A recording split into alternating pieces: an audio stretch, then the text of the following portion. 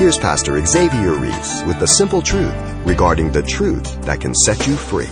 Man is very clever. As you know, you go to speech class in college, they teach you how to make your 3 points, your introduction, conclusion. But to totally depend on that, thinking that I'm going to be able to persuade you to the gospel because of my oratory skills and this and that. Listen to me. It comes through conviction. The Spirit of God convicts you because you've seen you're under the wrath of God, and He has now opened your eyes to the love of God to save you.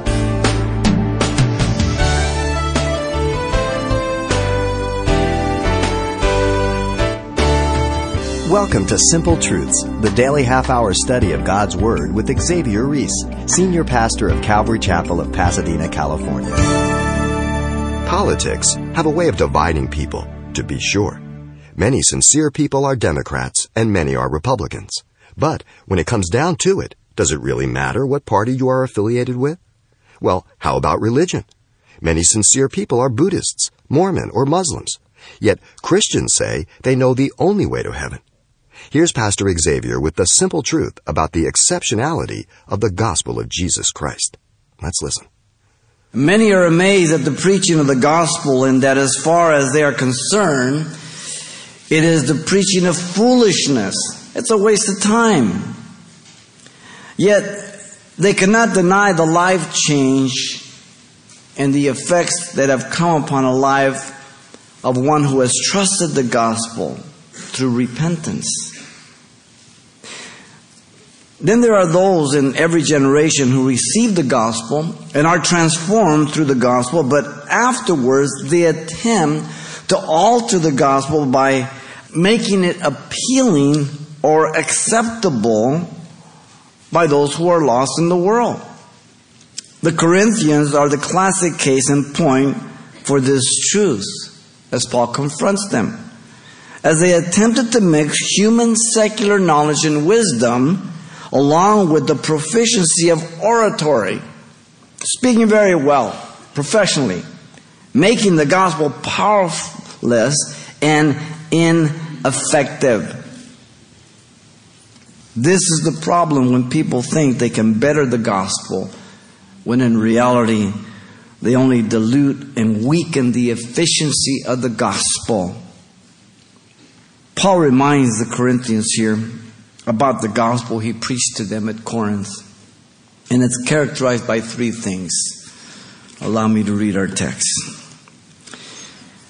And I, brethren, when I came to you, did not come with excellency of speech or of wisdom, declaring to you the testimony of God. For I determined not to know anything among you except Jesus Christ and Him crucified.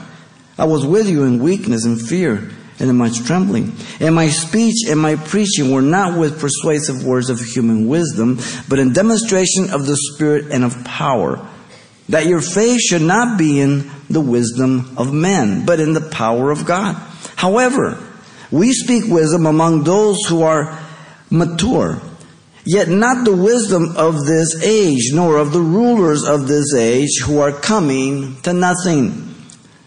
But we speak the wisdom of God in a mystery, the hidden wisdom which God ordained before the ages for our glory, which none of the rulers of this age knew. For had they known it, they would not have crucified the Lord of glory.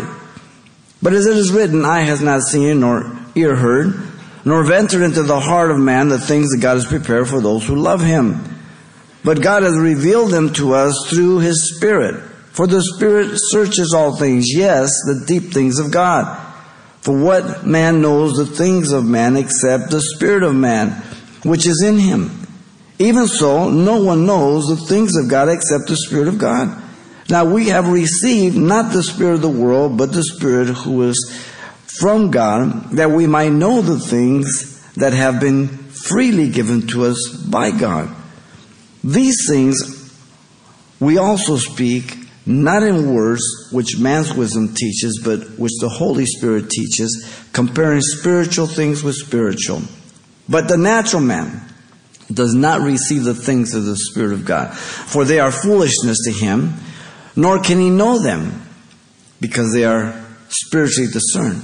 But we, or he who is spiritual, judges all things, yet he himself is rightly judged by no one. For who has known the mind of the Lord, that he may instruct him. But we have the mind of Christ. Paul reminded the Corinthians about the gospel that he preached to them at Corinth. They have moved away from it, mixing with human knowledge and philosophy. So his reminder is characterized by three things. First, verse 1 through 5, the proclamation of the gospel, how he preached. Verse 6 through 9, the presentation of the gospel, what he preached.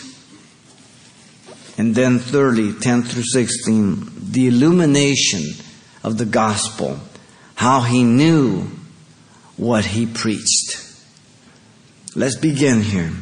Verse 1 through 5, the proclamation of the gospel, how he preached. Notice verse 1, the Apostle Paul preached a gospel pure in content. And I, brethren, when I came to you, did not come to you with excellency of speech or of wisdom, declaring to you the testimony of God. Paul came to them, notice, to preach the gospel. He addressed them in the first person singular, I. Due to the fact that he had arrived at Corinth alone. Remember that Silas and Timothy were not with him. They were still in Macedonia waiting, remember? They were to meet him at Athens. They didn't get there. He took off to Corinth. He will be addressing them in the first person plural when he gets down to verse 6. We. Talking about Silas and Timothy. Also, the other apostles. And he'll go back on first person singular and plural. Now, again, he calls them brethren. Adelphos, born again, the family, term of endearment. This is the fifth time they are called that, from chapter 1 to here. 32 more times he will call them that. He's a concerned father. He loves them. He's correcting their deviation from the family of God.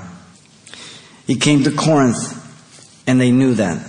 The Greek scholars tell us it's a participle aorist active, literally having come to you. They saw him, they heard him, he had been there. They received the gospel directly from him. Notice that Paul did not preach the gospel with eloquent words. This is the first thing he says here.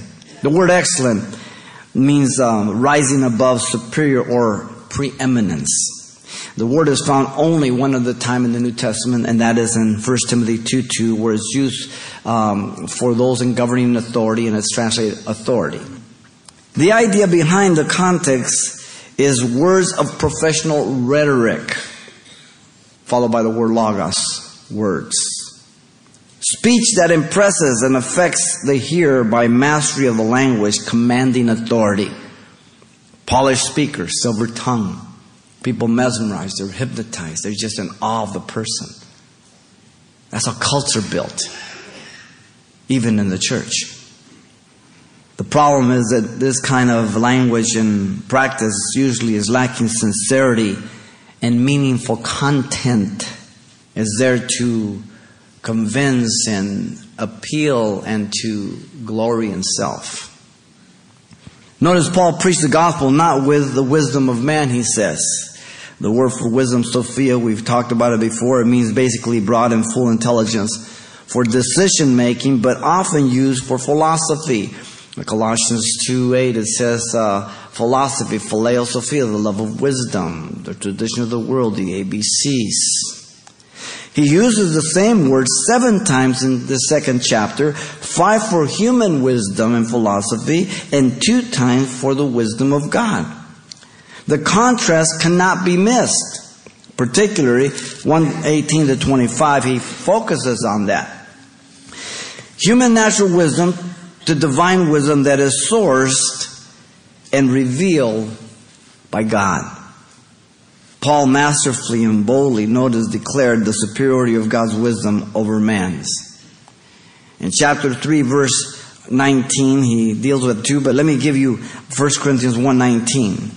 It says, for it is written, I will destroy the wisdom of the wise and bring to nothing the understanding of the prudent. Then in chapter 3, 19 and 20, he's going to say, for the wisdom of the world is foolishness, but with God, for it is written, he catches the wise in their own craftiness. And again, the Lord knows the thoughts of the wise, that they are futile, empty, vain. Paul preached the gospel, which is the testimony of God. Mark it well. They're still in verse 1. The word declaring means to announce publicly, to publish. Paul uses the same word quoting the Lord's words, that those who preach the gospel should live of the gospel in 1 Corinthians 9:14, same word. Paul used the word to indicate that as often as one eats and drinks, speaking about the communion, they proclaim, same word, the Lord's death till He comes in chapter 11, verse 26. Remember that Paul was that word caruso, a herald. The message was not his, it was given to him. The authority was not his, it was vested to him. He wasn't responsible for the response, he was only responsible for the proclamation. And that's your responsibility and mine. I am not responsible for your response. I am responsible for the declaration of that proclamation. And God in His mercy will hold you responsible for the response. Not me. The word testimony means a witness. As you know, we get martyred from it. Paul was simply a herald of what God had done through Christ for the redemption of man. A chosen vessel, remember Ananias. Paul had been given the message as well as the authority to proclaim that good news as that herald. And the word testimony is synonymous with the wisdom of God by the gospel of Christ in these first two chapters. Now look at verse 2. The Apostle Paul preached the gospel that was Christ-centered. This is key. For I determined not to know anything among you except Christ Jesus and Him crucified. Paul was totally committed to only the gospel entrusted to him by Jesus Christ. The word determine means to make a judgment.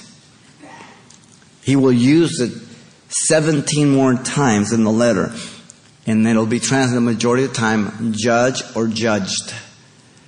When you make a judgment, you take the information, you observe it, you examine it, you assimilate it, you accommodate it with what is right and wrong, where it fits, and you come to a determined decision based on that information. You make a judgment. And you're committed in that judgment because you know it's the right one. This was Paul's judgment. A gospel that is Christ-centered. The judgment of Paul was that they had nothing that could compare or surpass the testimony regarding the gospel of God. Corinth didn't have it in its philosophy of religion. Nothing. The implication being that he did not learn anything from them or mix anything with the gospel of God as they had. This is the whole instruction, the whole correction. Now notice Paul determined to know only Jesus Christ and Him crucified. Okay, you don't want to leave the cross out. The person was the incarnate God-man. In the beginning was the Word. The Word was with God and God was the Word. And the Word became flesh and we beheld His glory. His only begotten of the Father full of grace and truth. Wow. Jesus represents His humanity. His name means Yahweh, His salvation. 27 times in this letter His name will appear. Do you think 1 Corinthians is about Jesus? The proclamation was that He died on the cross to forgive man's sins and redeem lost man. The most gruesome death a man could die. No Roman would ever be crucified. It was left to those who were non-Romans to strike fear in their heart who would ever defy Rome. The Persians invented it, the Carthaginians refined it, the Romans perfected it. You could be days on the cross and not die until then. 1 Corinthians 1:18 says, for the message of the cross is foolishness to those who are perishing, but to us who are being saved, it is the power of God. Remember how you used to think about the gospel and then you came to the gospel? What a difference. On what you think and how you value the gospel now. Look at verse 3. The Apostle Paul preached a gospel not trusting his own personal abilities. I was with you in weakness and fear and in much trembling. Paul was physically weak, as you know. The scriptures identify two physical infirmities of Paul. In 2 Corinthians 12:7, if you remember, Paul had a physical infirmity, what he called a thorn in the flesh or a tent stake, which God gave to him lest he would be exalted above measure to keep him humble. to be buffeted by Satan. We don't know exactly what that was. Some think that perhaps it was his eye-oozing disease called ophthalmia that he probably contacted through malaria in the high regions there of Asia Minor. And Galatians 4:13 through 15 makes the comment that the Galatians would have given him their very eyes. But we're not sure. In 2 Corinthians 10:10, it says, for his letters, his critics talking about him, they say, are weighty and powerful, but his bodily presence is weak, and his speech contemptible. Whoa. Paul was not this professional orator. Don't make a mistake. He was very educated, very Greek and Hebrew culture, everything. Gamaliel only complained he couldn't get enough books for him. Surpassing his contemporaries, smoking them. Of the tribe of Benjamin, the fierce tribe, circumcised the 8th day.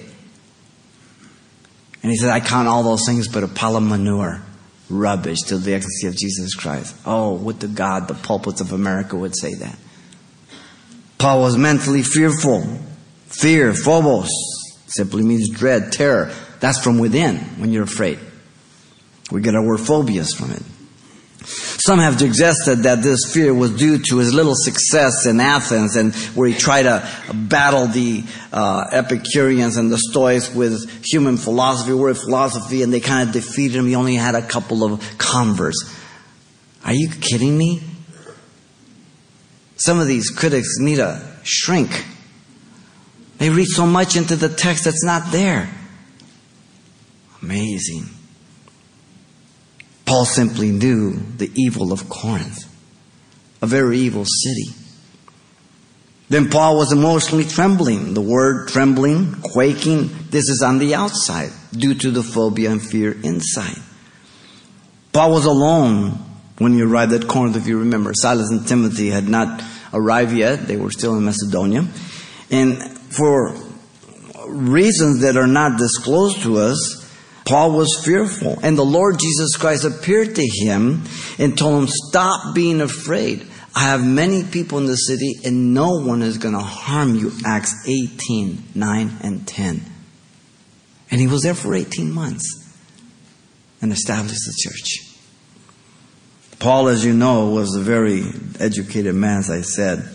But he did not trust in his learning or self-sufficiency, only in the gospel. He says, when I am weak, I am strong. Have you found that out? The longer I walk with God, the more I realize. The older I get, the less I'm going to be able to do.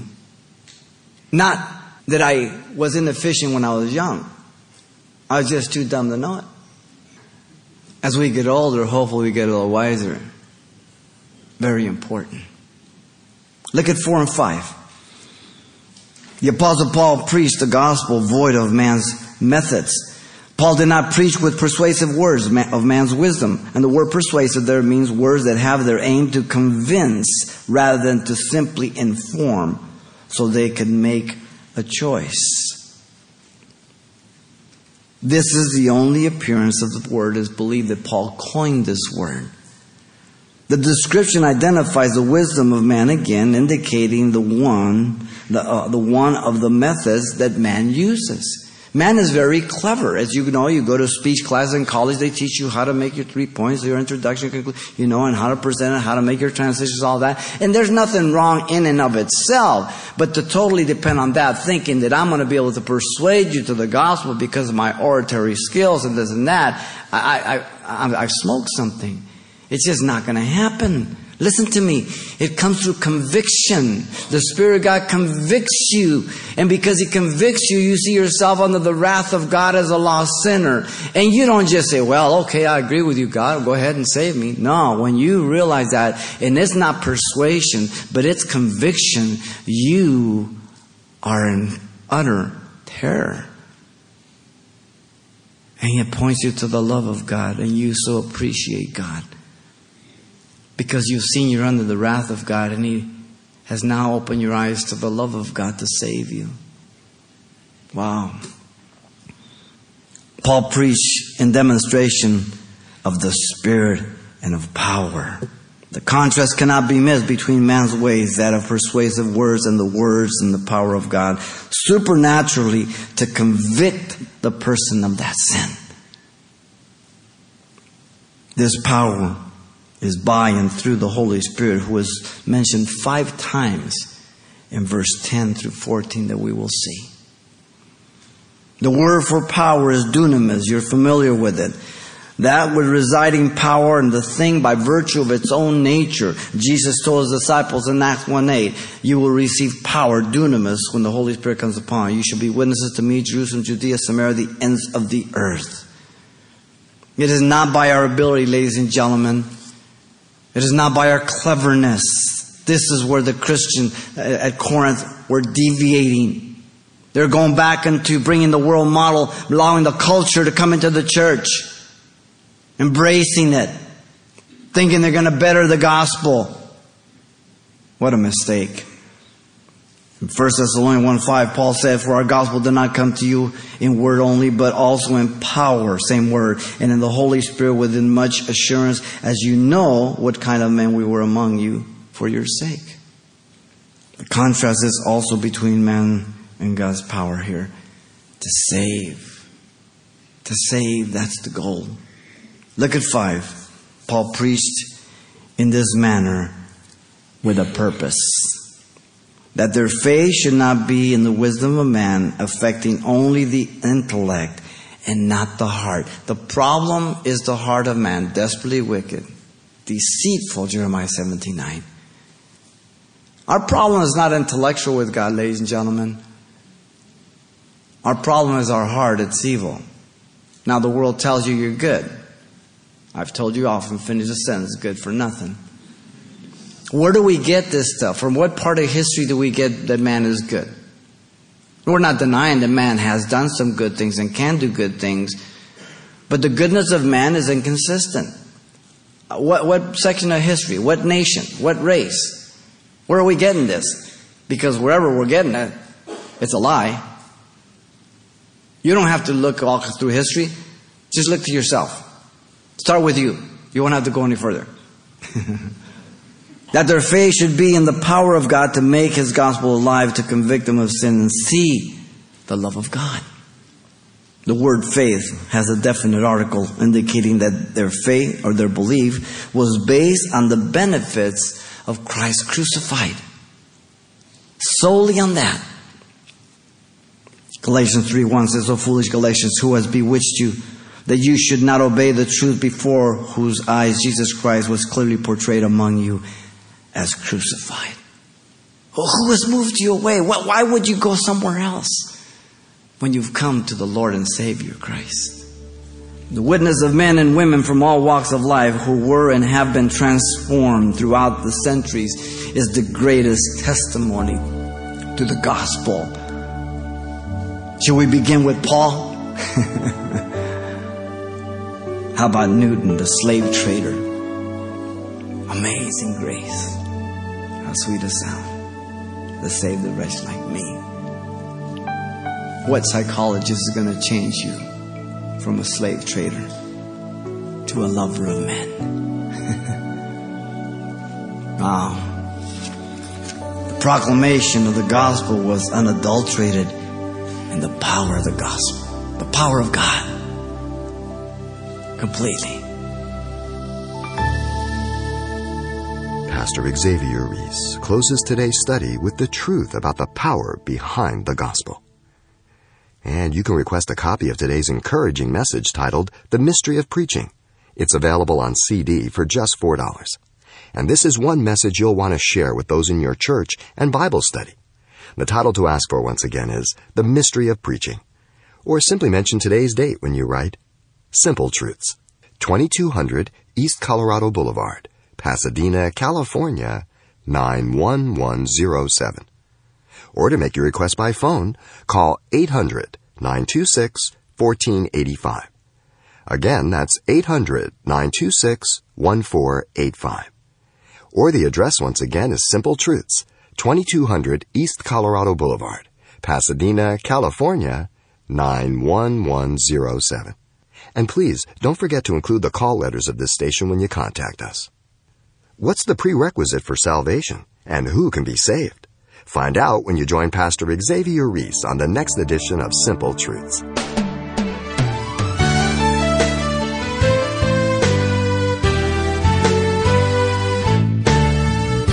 Simple Truths with Pastor Xavier Reese, a daily half-hour broadcast, is a radio ministry of Calvary Chapel of Pasadena, California. www.calvarychapelpasadena.com.